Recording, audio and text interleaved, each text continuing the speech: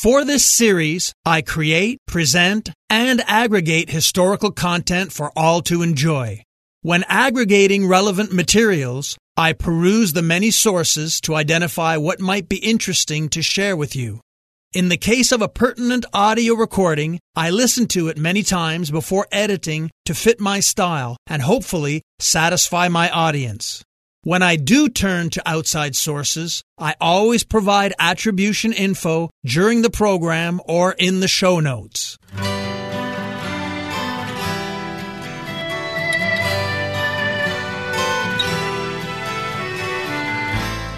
Welcome to Historical Jesus.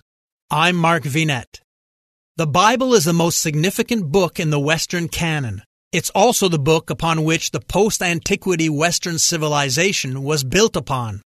Let's delve into the origins of this immensely important and influential book. Gary Stevens of the History in the Bible podcast shares with us his views on this remarkable book. In this special episode, we examine the Old Testament as we continue our deep survey of the Bible in search of the historical Jesus. Until the discovery of the Dead Sea Scrolls, the manuscripts we had of the Septuagint were by far the oldest version of the Bible in existence. It became enormously influential because it established the concepts needed to render Jewish thought into the more cosmopolitan language of Greek, which would become the second language of the Roman Empire. And the Septuagint remained a lasting inspiration. With its aid, Alexandrian Jews became the only people to produce a Greek literature rivaling the output of the Greeks themselves in size and range. For the first time, Jewish ideas had a way to penetrate into non-Jewish cultures. The Septuagint became the Bible of choice to the huge number of Jews in Alexandria, in place of the Hebrew texts that most could not read. For many Jews, it was the only Bible they knew.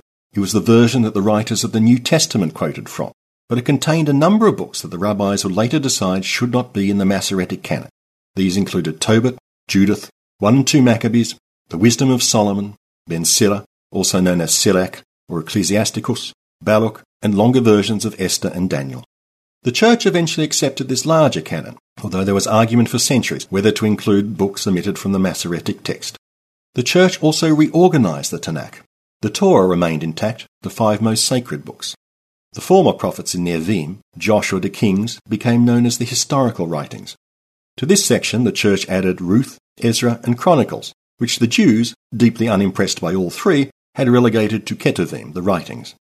The Church kept the division of the latter prophets in Nevi'im, but added to it the book of Daniel and the books of Baruch and Lamentations, on the grounds that these were associated with the prophet Jeremiah. The rest of the Ketuvim, Psalms, Proverbs, Job, Ecclesiastes, Song of Songs, Esther, became known as the wisdom literature. The Church also split each of the books of Samuel, Kings, Chronicles, and Ezra into 2, and divided the single book of the 12 prophets into, 12. This gives us the 46 books found in the modern Catholic Old Testament.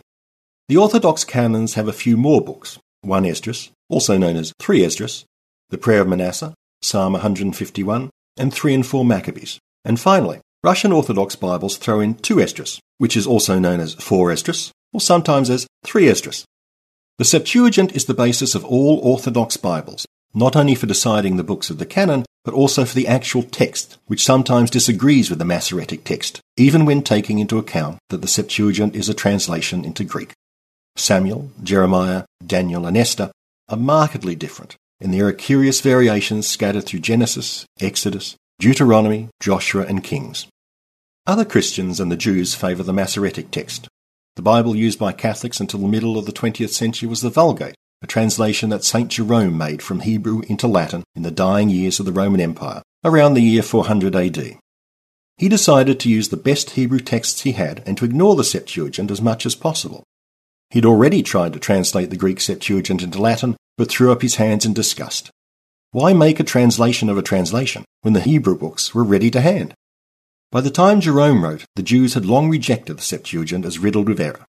Christians and Jewish Christians made too much trouble by finding irksome passages in the Septuagint that annoyed the Jewish scholars. Those Greek passages just had to go. Jerome knew quite well that the Septuagint contained books not in the Tanakh. He included these books in the Vulgate, but he wasn't happy about it. Jerome was wary of any book he could not find in Hebrew. He called them apocrypha, Greek for hidden, although there is nothing hidden about them. But his fan base demanded translations of all the books of the Septuagint, even those for which no version in Hebrew existed. Catholics and the Orthodox now call the books that so vexed Jerome the Deuterocanonicals, the second canon, but certainly not second-rate. They appear in Catholic English printed Bibles interspersed with the rest of the Old Testament. Wisdom of Solomon and Sirach are placed after Song of Songs in the wisdom literature, and Baruch, named after Jeremiah's scribe, is placed with the prophets, after Jeremiah and Lamentations. In the New American Bible Revised Edition, Tobit, Judith, Esther, and the books of Maccabees are placed into a section coyly labelled Biblical Novellas, between the historical books and the wisdom literature. Protestants use Jerome's term and call these books the Apocrypha, implying they are, indeed, second-rate and rather suspect. If they appear in printed Protestant Bibles at all, they appear as a single block between the Old and New Testaments. You can thank Martin Luther for that. He thought the apocryphal books supported everything he detested, indulgences and the notion of purgatory. Citing St. Jerome, he returned to the canon of the Tanakh in his German translation of the Bible in 1534. The new faiths of the Reformation followed suit. Hi, everyone. If you've been injured in an accident that was not your fault, listen up. We have legal professionals standing by to answer your questions for free. Call now and find out if you have a case and how much it's potentially worth. Call 800-218-6010. I'm here with spokesman John Wolf. So, John, tell everyone listening who should call right now. Well, Maria, first off, thank you for having me here. It's always nice to answer the listeners' questions. Now, as far as who should call in, anyone who's been injured in an accident and think you deserve compensation, give us a call right now. 800-218-6010. You'll find out if you have a case and how much it's potentially worth. Thanks, John. You heard it, folks. Take advantage of this opportunity and call now. 800-218-6010. Advertisement sponsored by Legal Help Center. May not be available in all states. In the English-speaking world, 70 years after Luther's Bible, the tremendously influential King James Version of 1611 placed the apocryphal books in a separate section. Few English-language Protestant Bibles include them today. The Anglican churches are a little more flexible and permit the apocryphal books to be used for instruction, but not as a source of doctrine. Passages from Baruch and Sirach are even included in the weekly readings, the lectionaries. Catholics reserve the term Apocrypha for the least popular texts, the ones found only in Greek or Slavonic Bibles, 3 and 4 Maccabees, the Prayer of Manasseh, Psalm 151, and 1 and 2 Esdras, or 3 and 4 Esdras, depending how you count. So we have two textual traditions, the Masoretic and the Septuagint. Which is the real one, the one that shows us the authentic Bible as it was written? Jews are absolutely insistent that the Masoretic text is the Word of God and cannot be changed by a single letter, even when the Hebrew makes no sense. 1 Samuel 13:1, for example, says, Saul was years old upon his becoming king, and for years he reigned as king over Israel. This makes no sense as it stands, since the numbers are missing before the two words years. This verse is not in the Septuagint at all, which starts chapter 13 with verse 2. It was partly to clear up such confusions that the Masoretes constructed their system of marginal comments. In Jewish communities, the Hebrew text has always been central, even when many Jews did not understand the Hebrew. Those who translated the text produced a version that was markedly influenced by Hebrew phrasing, idiom, and syntax. Judaism insists on preserving some familiarity with the Hebrew text and language. This explains the prominence of Jewish versions that display the Hebrew and English on facing pages. Even when the Hebrew is not physically present, it is typically brought to the reader's attention through numerous notations and references, and this my Jewish Study Bible does, with extensive commentary on every page. Orthodox Christians argue that the Septuagint preserves the oldest and most reliable tradition. Until the Dead Sea Scrolls were found, their argument had indeed some force, since the oldest manuscripts of the Septuagint dated back to the late Roman Empire, 500 years older than the oldest Masoretic manuscripts. If the Septuagint was good enough for the Gospel writers, the Orthodox argue, it is good enough for the faithful. And the Orthodox also contend that the Septuagint is the inspired Word of God, and that where the Masoretic text differs, it is because of Jewish tampering. I suppose that tampering is one way to describe it, but it's not a helpful one. Dozens of versions of the biblical books floated around the Greek states and later the Roman Empire, as the Dead Sea Scrolls attest. There was no such thing as a correct version, although most Jews and Christians felt that somewhere out there was an ideal and perfect text. But in the end, the compilers of the Septuagint used the manuscripts they in fact used, and so did the scribes who worked on the Masoretic texts. Most of the Dead Sea Scrolls follow the Masoretic tradition, but there are also scraps that follow the Septuagint, and scraps that follow neither. The scant texts we find a few generations after the Dead Sea Scrolls all follow the Masoretic tradition, which leads us to believe that the text of each book had gelled by 150 AD, the height of the Roman Empire. Where the Jews and the Eastern Orthodox are inflexibly adamantine about the authenticity of their own textual traditions, the Protestants and Catholics are much more relaxed.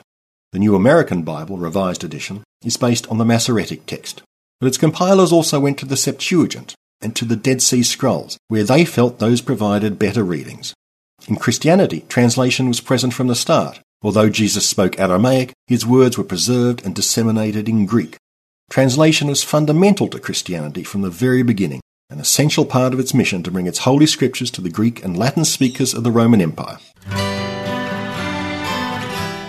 I'm Mark Vinet. Thank you for sharing your time with me.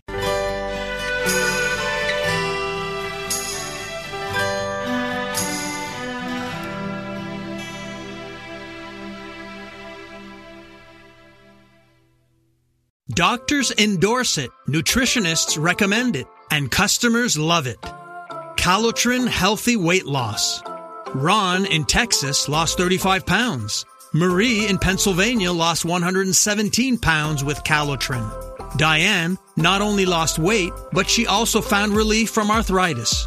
Lynn lost over 45 pounds. Calotren contains collagen, the most abundant protein naturally occurring in the human body, which decreases as we age. Taking Calotren promotes better sleep, more energy, less joint pain, and best of all, weight loss. Calotren has an amazing 86% success rate with their 90-day supply. And this week, take advantage of their President's Day sale. Buy the 90-day supply and get an extra month free plus free shipping. Ordering is so easy. Just text the word HISTORY to the code 30605 and we'll send you a link to this special offer. Again, text HISTORY, that's HISTORY, using the code 30605.